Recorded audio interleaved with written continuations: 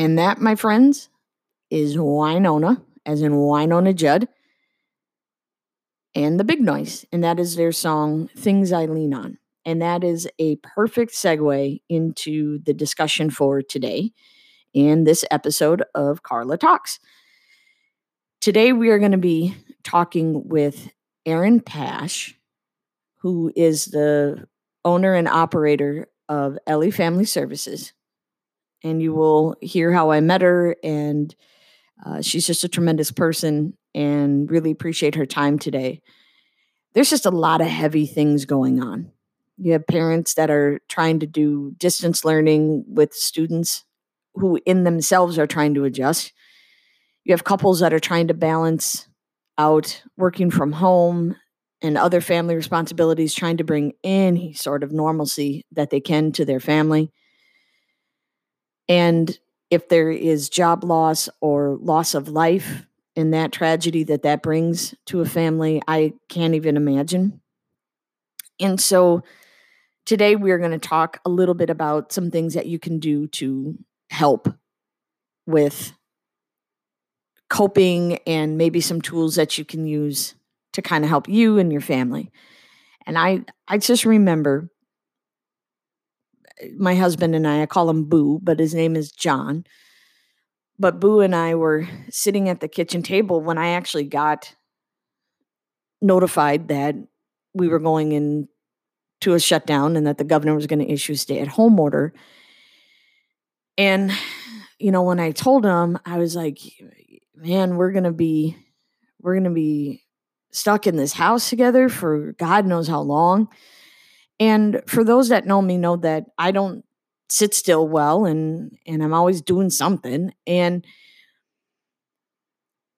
I'm not home all that much. I mean, I'm home more than people think I'm home, but still I'm gone a lot. And I'm an extrovert, and my husband is an introvert. And so we balance each other out well. But I mean, all I could do and all he could do is look at each other, and we laughed. And my laughter turned quickly into tears. And those tears were because of the loss of life that had happened, but was going to continue to happen. And the tragedy that in and itself brings. But understanding that the economy and the businesses that would close, the loss of jobs, it's just unconscionable, and just feeling helpless. That's how quickly emotions, at least in my own experience, changed from, oh my God, how are we going to get through this, to complete sadness, to, all right, we're going to get through this together. We're going to stick together. We're going to help each other out. We're going to be kind and compassionate, and I hope people are. We're going to check in on people.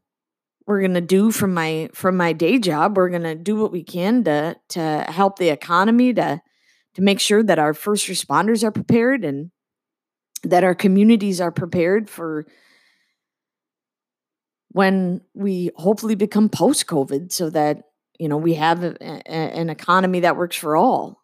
And so those are the types of things that were just going through my mind. And, then calling through people, my friends, my family, my colleagues, my community leaders, nonprofit leaders, business leaders, long-term care facility directors, just checking in and hearing and listening from them, and how we can get through this together. And so my friend Erin Pash was very generous with her time, and sat down and talked to us a little bit about how we can help our mental health during this unprecedented time. So I hope you enjoy hearing from Erin.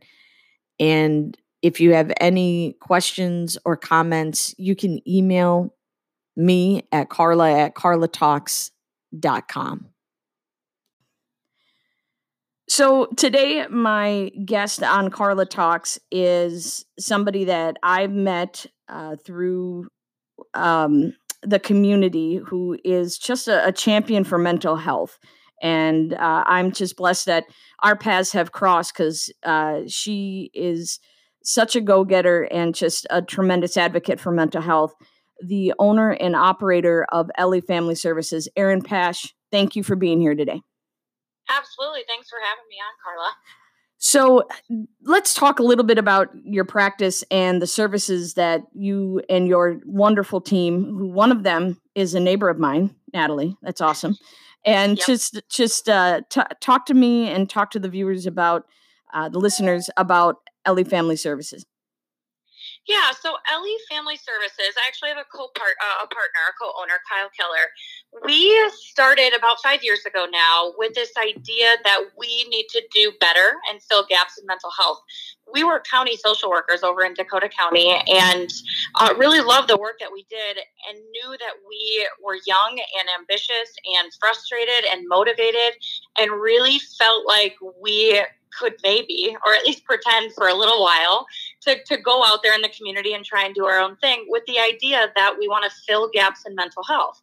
And when we say fill gaps, it's not just filling gaps in services, it's filling gaps in how mental health is run from an organizational standpoint, how staff are treated and compensated and have work-life balance, how we navigate customer service issues related to clients, and just helping people get access. So over the last 5 years, we've grown to have, I think it's 7 locations now that our Brainerd, Minnesota, Baxter, Brainerd Lakes area, Minnesota location opened yesterday. Nice. Yeah, throughout mostly in the Twin Cities. That's our first outstate Minnesota location, and we just really like to shake it up and do things differently. I always kind of coin like, oh, we're millennials doing our millennial thing, and so that's kind of how people have come to know us. Good.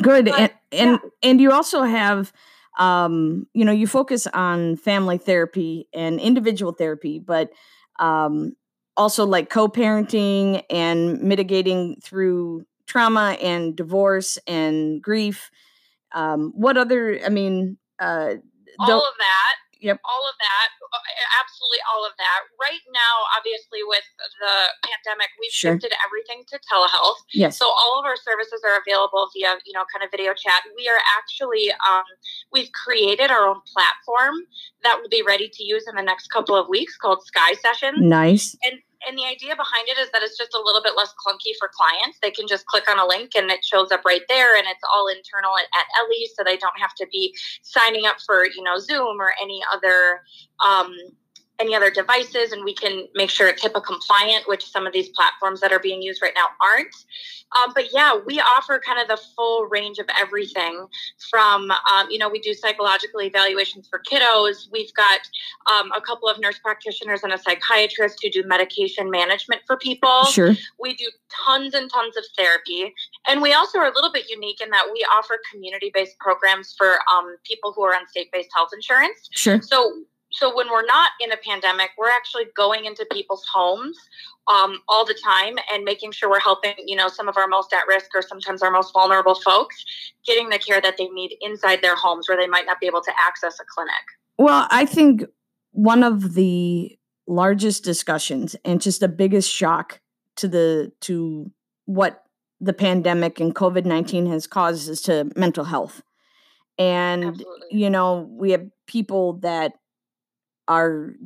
have mental illness, but then you have the trauma of the sudden isolation, the sudden separation from family, from work, from your everyday schedule and what you like to do.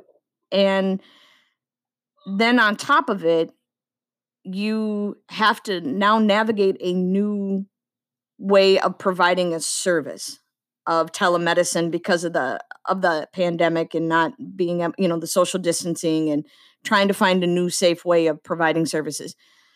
I want to talk a little bit about what you are doing, or what you would suggest listeners do for their mental health, for their family's mental health, and their children's mental health. I mean, I do not have children. I'm not going to have children. I can't imagine working full time, Erin, and then having to distance learn with one kid, two kid, three kids, uh, add a spouse and a couple dogs into the mix, and I'd be calling you every day, buddy. I don't know how people are doing it. Yeah, thank you.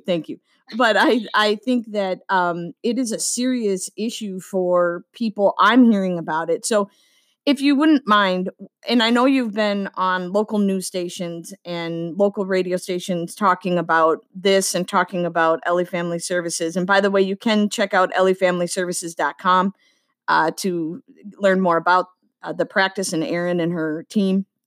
But can you talk a little bit, Erin, about what some helpful tips, if you will? Yeah, absolutely. I mean, I agree, right? We're doing it. Me and my husband are both full-time at our jobs, and we are home with 3 kids, and a couple of dogs and cats in that mix. And it's a lot. I will tell you that there are times where life feels a little bit more peaceful because there's less hustle and bustle. Right. And so one of the things I tell people is lean into those moments. Right. And when I say lean in, I mean, try and find ways to separate out, this is good, this is okay, I enjoy this, and it's different versus, just clumping it all in with this sucks, everything's closed, everything's crazy, sure, we have no money, everything, all of this stuff together. So that's one thing that can be really important, is to just be. So focus on the positive. Focus on the positives when you can, yeah. Right? Even if they're just a little, like normally maybe you'd have to get up for work at 7 and you get to sleep until 8. I don't believe in like this concept of toxic positivity, sure, which is this idea that we're so positive and forced to be positive that we don't actually honor the struggle that we're going through. Sure. Because this sucks, and it sucks for everyone. I mean, I read an article, 99% of people on the planet, right? Like not America, not Minnesota, not Washington County, on the planet are impacted by this pandemic. And I think that's really, really powerful. I think people making room in their life to talk about how big of a deal it is okay. And right. It's okay to talk about that they're struggling. Yes. Some of the tips that we've put out there for people, and I've got some for just in general and for parents, are one of the biggest things people can do for self-care is limit your social media and news time when it comes to the pandemic, right? We know it's happening. We know it's scary. We know a lot of people are really, really sick and even dying. And a lot of people are struggling. But if you just expose yourself or have CNN running in the background all day long, right. You're going to make yourself crazy. Right. So put your phone down, find one news source that you can set notifications to that could maybe tell you, or have one app on your phone that you check, but try not to be immersed in it all the time, 24/7, because it's too overwhelming. Sure. The other thing is to take space. Just because you're at home with your family or with other people, feel like you can still have your own time. And I don't care if you have to negotiate with your partner or with your children or find something that you can figure out, or even if you've got young kids or you're a single mom and you've got a neighbor who can just watch them from the yard, right? Yeah. For you to just do a quick lap around the block, find time to take some space for yourself. And I think that that's an important lesson to discuss and just kind of peel back there, because so my husband and I, his name's John, but I call him Boo. So Boo and I in the beginning, Boo and I in the beginning, it was this funny moment because we both looked at each other and laughed, and it was like almost a cried laugh, like, oh my gosh, we're going to be stuck in here together for a very, very long unknown time. And we actually sat down face to face with coffee and talked about, look, for our relationship, for our own individual health, we each need to take some time a day and just be by ourselves. So he goes and takes a drive and just listens to music and just gets out with the windows down and all of that. I walk my dogs, they're getting so many walks. But I think it's important from a relationship and from a family's perspective to have that individual time, but also, and I'm not a psychologist, counselor, social worker. I work with them, but I would say that I think that has been a very much positive benefit during this time. And I think that also allowing that time to talk and knowing that you can't just walk away right now. You can't just pick up and go, to talk through any decisions you have to make and concerns, because everybody has them. I'd like to know what that 1% is that you were talking about that isn't impacted, because I mean, I think it's just remote villages and people who, like there's a couple of different island tribes. I mean, I have no idea. I'm speculating. I mean, I just think that that's an important factor, because you have to sit here and take a look at and have those conversations. And so to be able to give yourself that space, I think is a true thing that will really help. Oh, it's huge. And you make a really good point. Prevention is a lot better than intervention, right? We've learned that with their studies and everything. And you and your husband sat down before you were mad at each other, before you were annoyed. So if you can prevent it by sitting down and having an intentional conversation about how you're going to effectively take space and manage your own self-care before you're just raging mad or angry or frustrated, it's going to go a lot better than if you try and do it in the moment. Well, and I think the other issue too is there's a lot of couples that one's an introvert, one's an extrovert, and you balance each other out. And that is so much the case of my marriage. And I'll let you guys decide who's the introvert and who's the extrovert.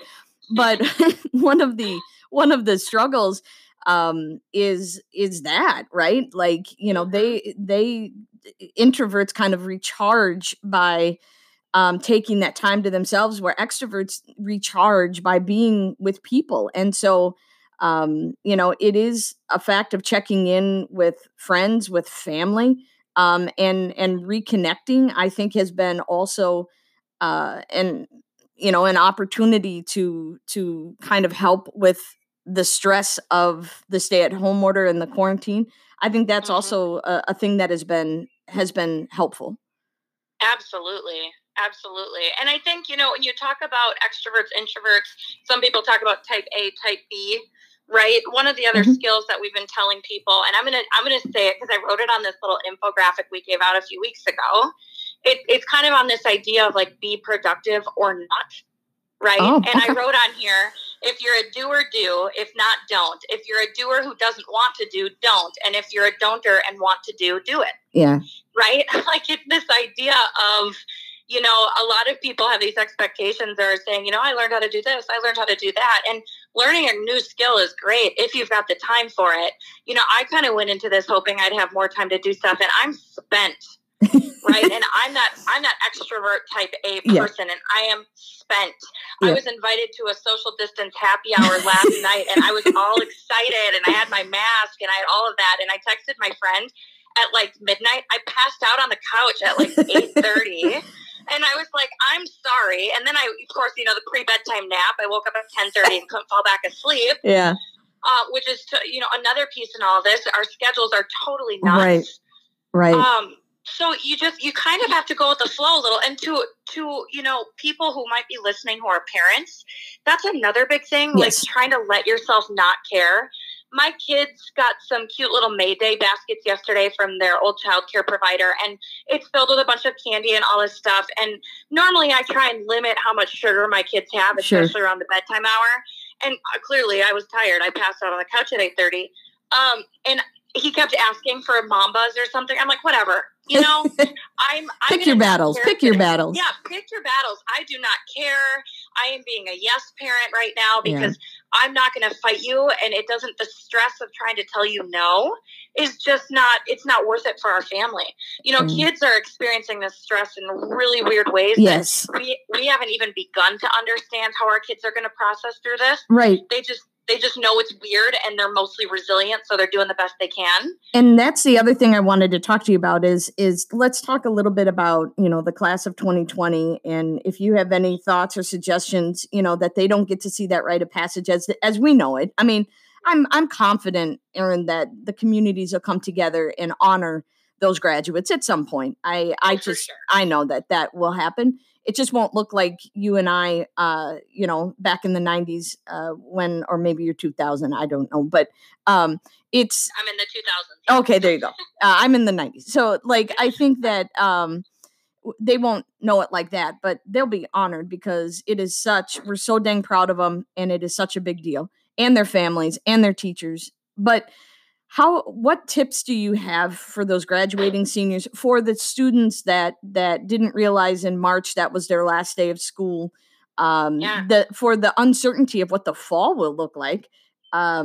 So just, if you want to talk a little bit about that, if you have any thoughts or suggestions. Absolutely. I think there's two kind of things here that we talk about with seniors and people who are missing out on big milestones. I'm crying every once in a while when I think about my little guy. My youngest is in kindergarten, and they do this little play at Cottage Grove Elementary called the Little Red Hen. Oh, and it's the cutest thing, and he's not going to be able to do that, right? And the reason we get tears is because we're grieving.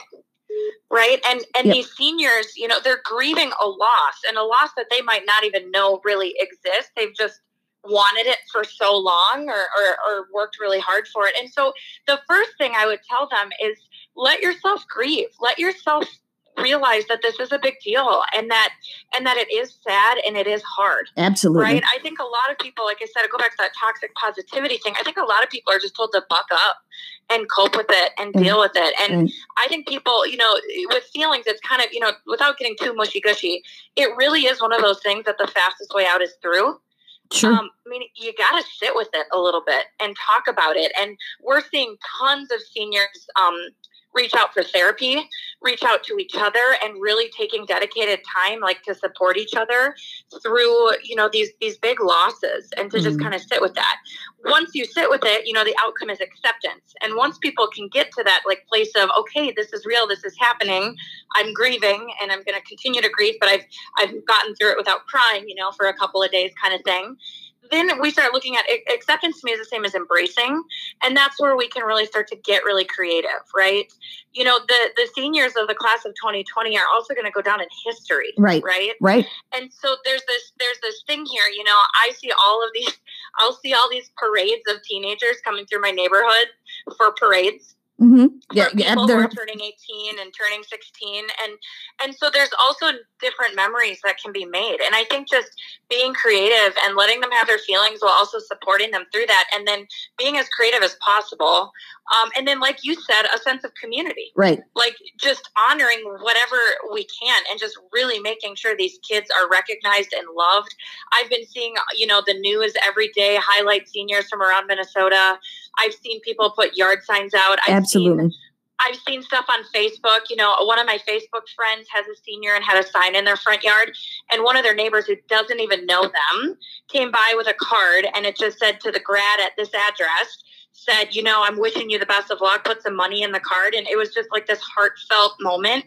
So our community is strong. And I, like you, Karla, have no doubt that we are going to take care of our seniors and our kids who are missing out on big milestones. Well, and it's important that, we talk about this in a way that lets them know that they're part of the future. And as I've said before, you may not get to see the closing of a chapter or the sun setting on one part of your life in the way that everybody else has gotten to. But make no mistake that horizon is bright, and you're going to see it, and you're going to be part of it, and you're going to leave your mark on it in making this place better. So I think that is a big kind of factor of also kind of coping and going through this.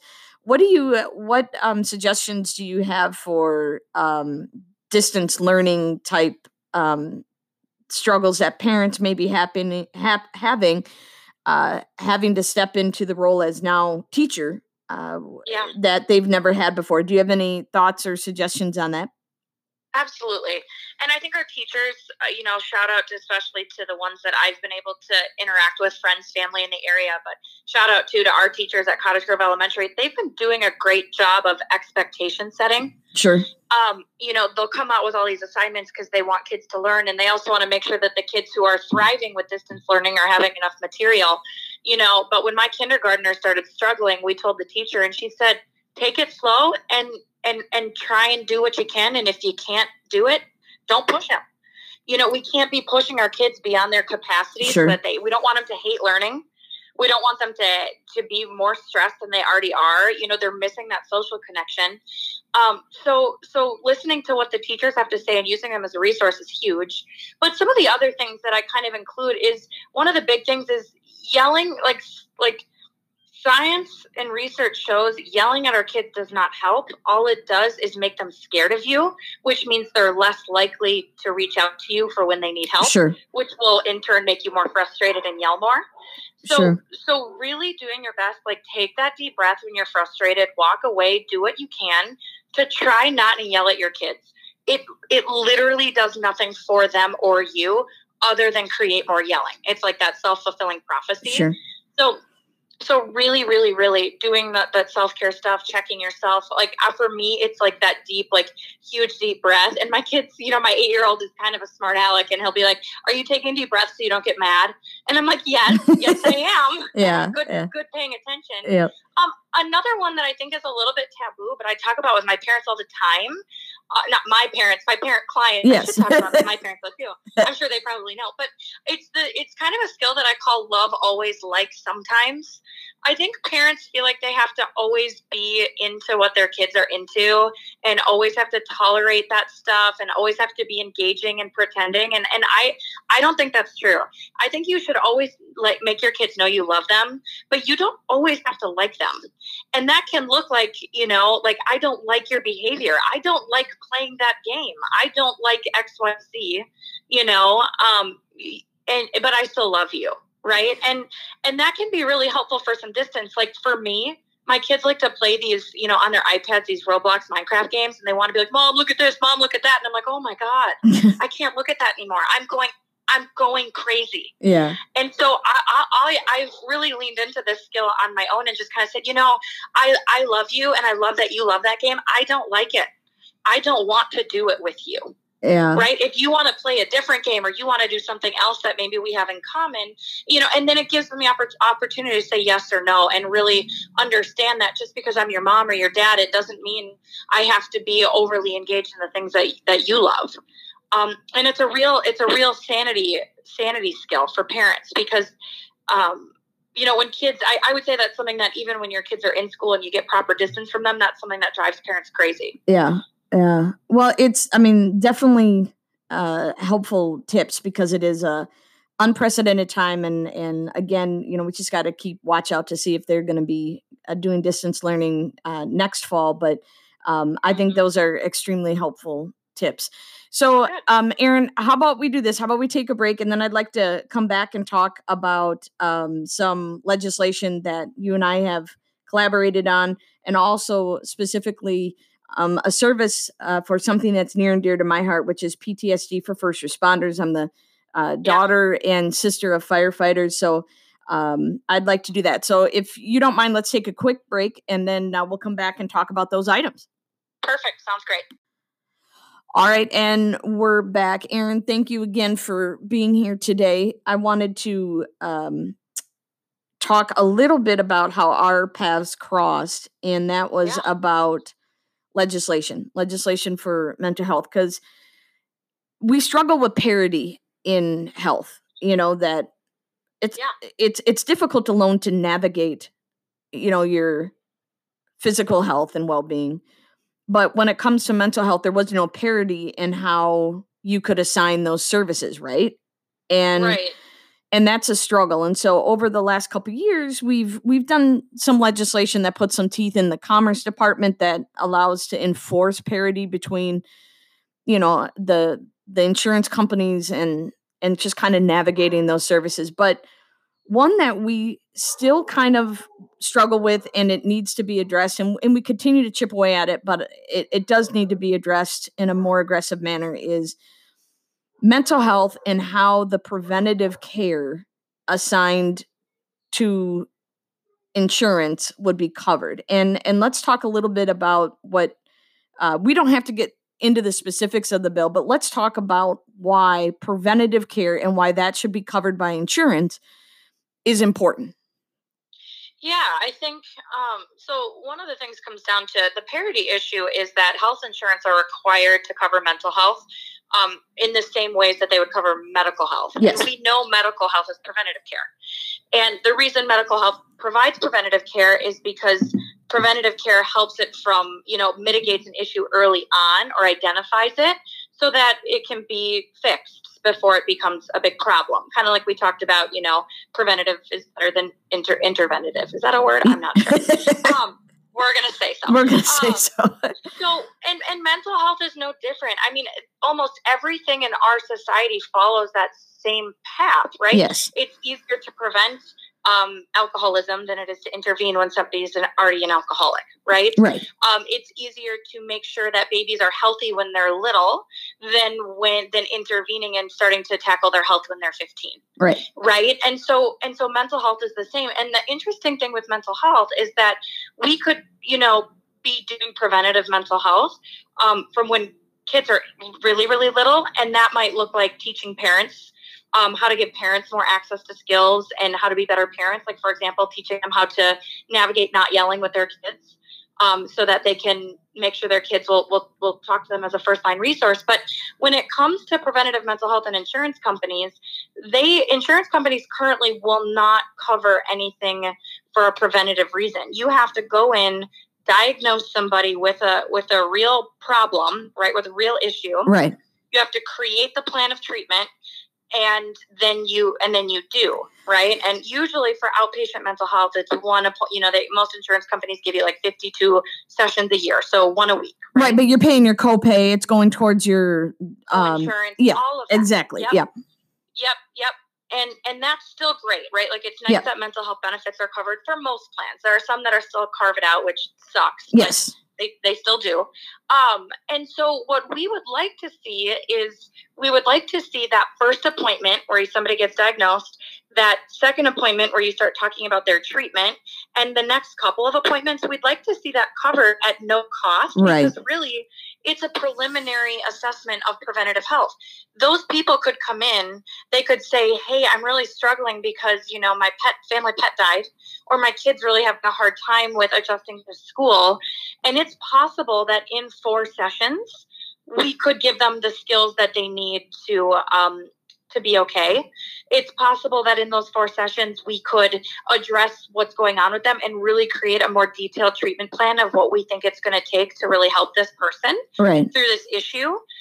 And we can better predict and work within a real therapeutic model of what we think, we as the therapist need to be able to work with this client on over time.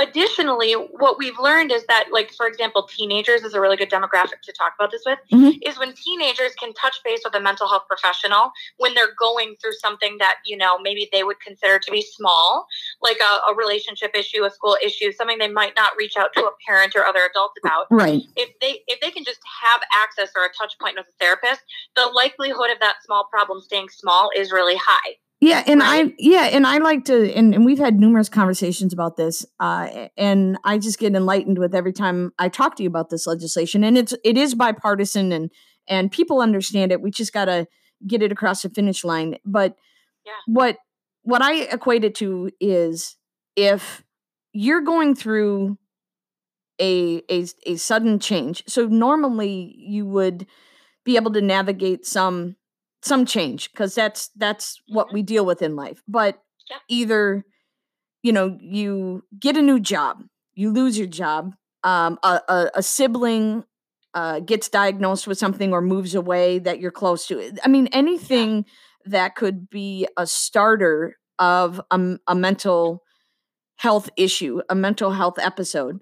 If you are allowed some of these appointments, up to 4 or whatever, that you could learn how to deal with that, get some tools to deal with those little ripples in the water before they become tsunamis and are ending up in an emergency room or in, some other more intensive care. That would be helpful. That would save cost. That would save lives. Right. So that's where, for the listeners, you may be asking, well, why is Bigum talking to her about this? Because this is where politics and community intersect like a Venn diagram. And this is where we have professionals coming to policymakers saying, hey, this would be a lot easier. This would be a lot better for Minnesota.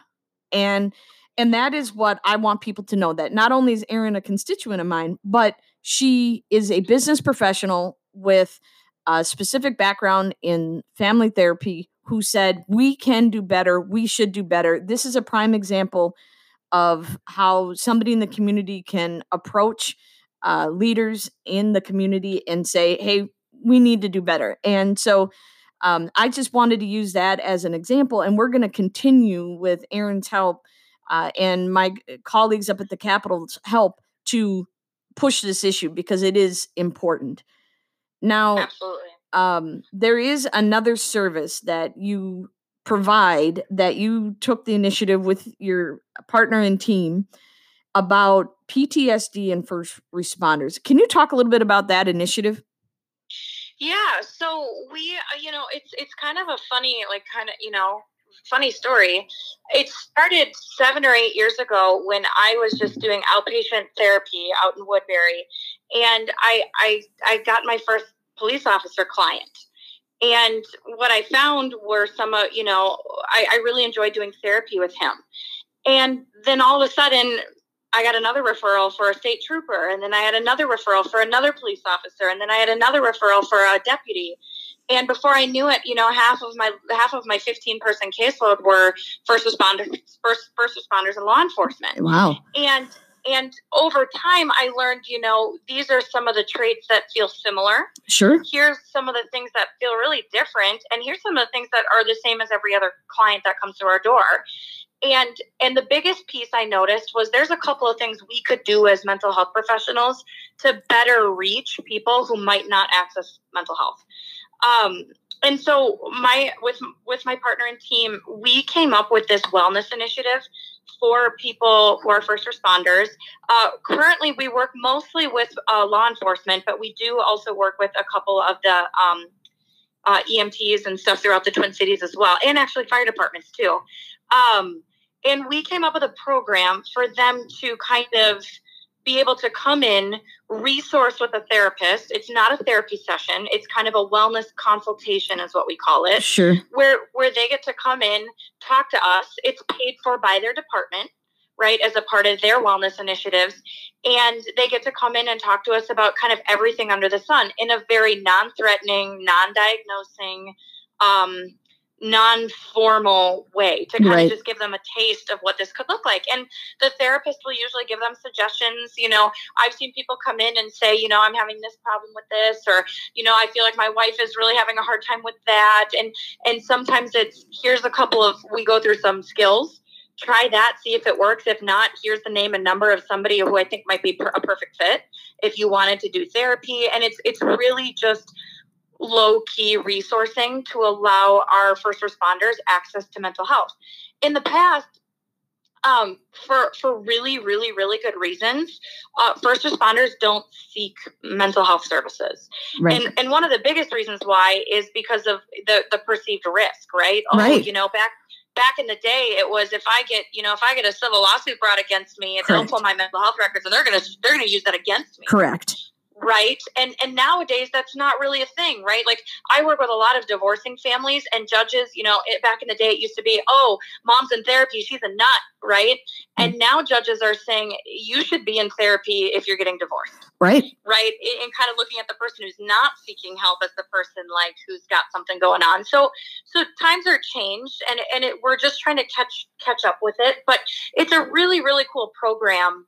It started with actually the folks over in West St. Paul, and one of their sergeants and lieutenants, reached out and we co-created this program, and it's been amazing. We did one wellness consult for them in their budget last year. Now we're doing 2 this year, and the goal is to continue to add more wellness initiatives in the form of mental health to try and help bring awareness to issues, whether it's anxiety or PTSD. Right, it's across the board. Yeah, and this is just a tremendous service because it is so important. We have seen an increase in suicide among first responders, and it's tragic. And see things they can't unsee, and they run towards things that none of us would. We're doing the fastest way to get away from some of this stuff, and they're running towards it.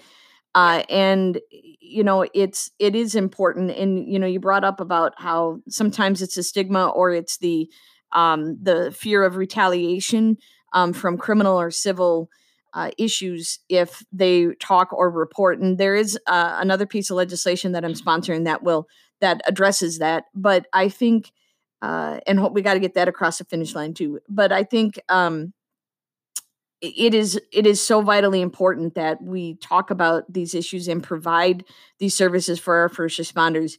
Again, they see things they can't unsee, and they, are going to tragic events. And then, especially for our paid on call folks, they go to a tragic incident in the middle of the night, don't have a lot of sleep, turn around and have to go do their full-time day job. And act like nothing's wrong, right? And try and process that when you're going from call to call to call. My father was captain for years of the Cottage Grove Fire Department. I knew it was a bad call when he would come in and check in on us after, an evening call when we were in bed, because some 10-year-old girl died in a car accident, and he had to go talk to the parent that had happened, but he got to go home to his 10-year-old daughter. And you don't get to unsee that. And there's, you just don't. And it is weighing on our first responders. So we got to protect them. And I applaud you and Ellie Family Services for providing that. Absolutely. Well, Erin, I have so enjoyed having you here today. I have two final mental health or family service requirements or questions. Okay. So I'm going to be asking my guest, this is an evolving podcast here, and so I'm going to change it up every once in a while. But first question for you. Are you binge watching anything right now? Oh, gosh. Well, of course. I am American after all. And so I actually usually don't watch TV. I don't usually have time. Sure. And so we have been watching it. So, of course, we watched Tiger King, but that was already a few weeks ago. We binge watched Schitt's Creek, which was fabulous. Yes. And then the one we're currently watching is called The Good Place with Ted Danson and Kristen Bell. It's bizarrely funny. It's made by the same guy who wrote Parks and Recreation. Oh, sure. So I highly recommend. We're only on there's like 3 or 4 seasons. I think we're like in the beginning of season 3. Yeah. And it's a whole different kind of comedy, and it's great. Yeah. Ted Danson's amazing. So other question, are you reading a book right now that you want to mention? Is it embarrassing if I say no? No. Okay. It is not. I'm binge watching Karla. I just told you I'm binge watching all those shows. You have time to read when you're binge watching Joe Exotic, right? So I think I'm doing this to hold myself accountable about books, because I have this horrible habit of starting a book, even if it's really good, and then it sits, and then I pick it up, and I've just started. I have Dr. Osterholm's book, The Deadliest Enemy, on my desk. I have Master of the Senate, which is a book about Lyndon Johnson. And so I think it's more me trying to hold myself accountable about finishing books. So I love that. Well, and to really nerd out here, I do read about 10 or so articles from medical journals. Yeah, absolutely. And those are like 17 or 20 pages sometimes. So that's like a book a week. Right? It definitely is. My husband says that too. Like, I have to read so many briefs, Karla, and court findings. Like, that is my reading. I'm like, oh yeah, that's a fair point. So okay, and one more quick little shameless plug. Every day I read the book that me and my partner wrote, which is How to Stop Freaking the Bleep Out. Okay. And I got to tell you, this book for people who need quick skills to knock themselves off their anxiety during a pandemic is excellent. I even have my kids reading it, and they could care less about this book. So we've got them all over, and it's been fabulous to help reduce anxiety. Nice. And again, I just want people to know that you can check out Erin and her whole team at elliefamilyservices.com. That's ELLIE familyservices.com. Erin, thank you so much for being here today. I so appreciate it.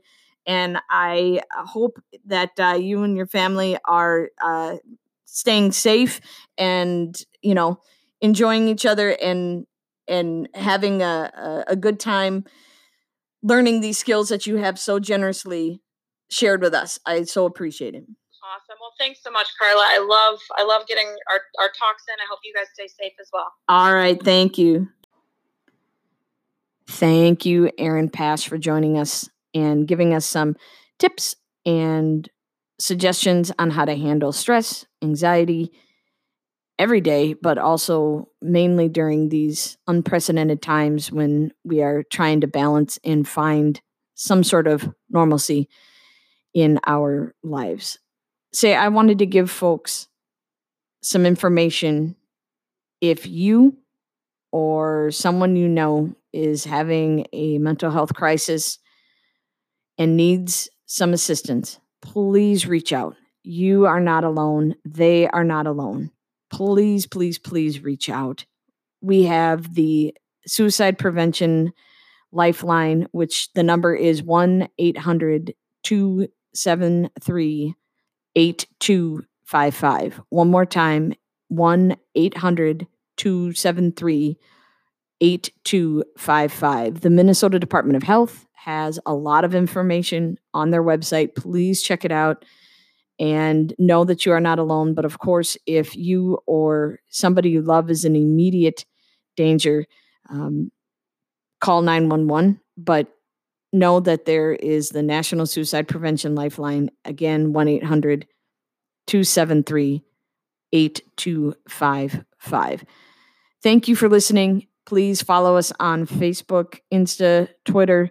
If you have any suggestions for topics, please email Karla at karlatalks.com. Stay tuned. We're going to be dropping new episodes every week. Please subscribe to the podcast and stay safe.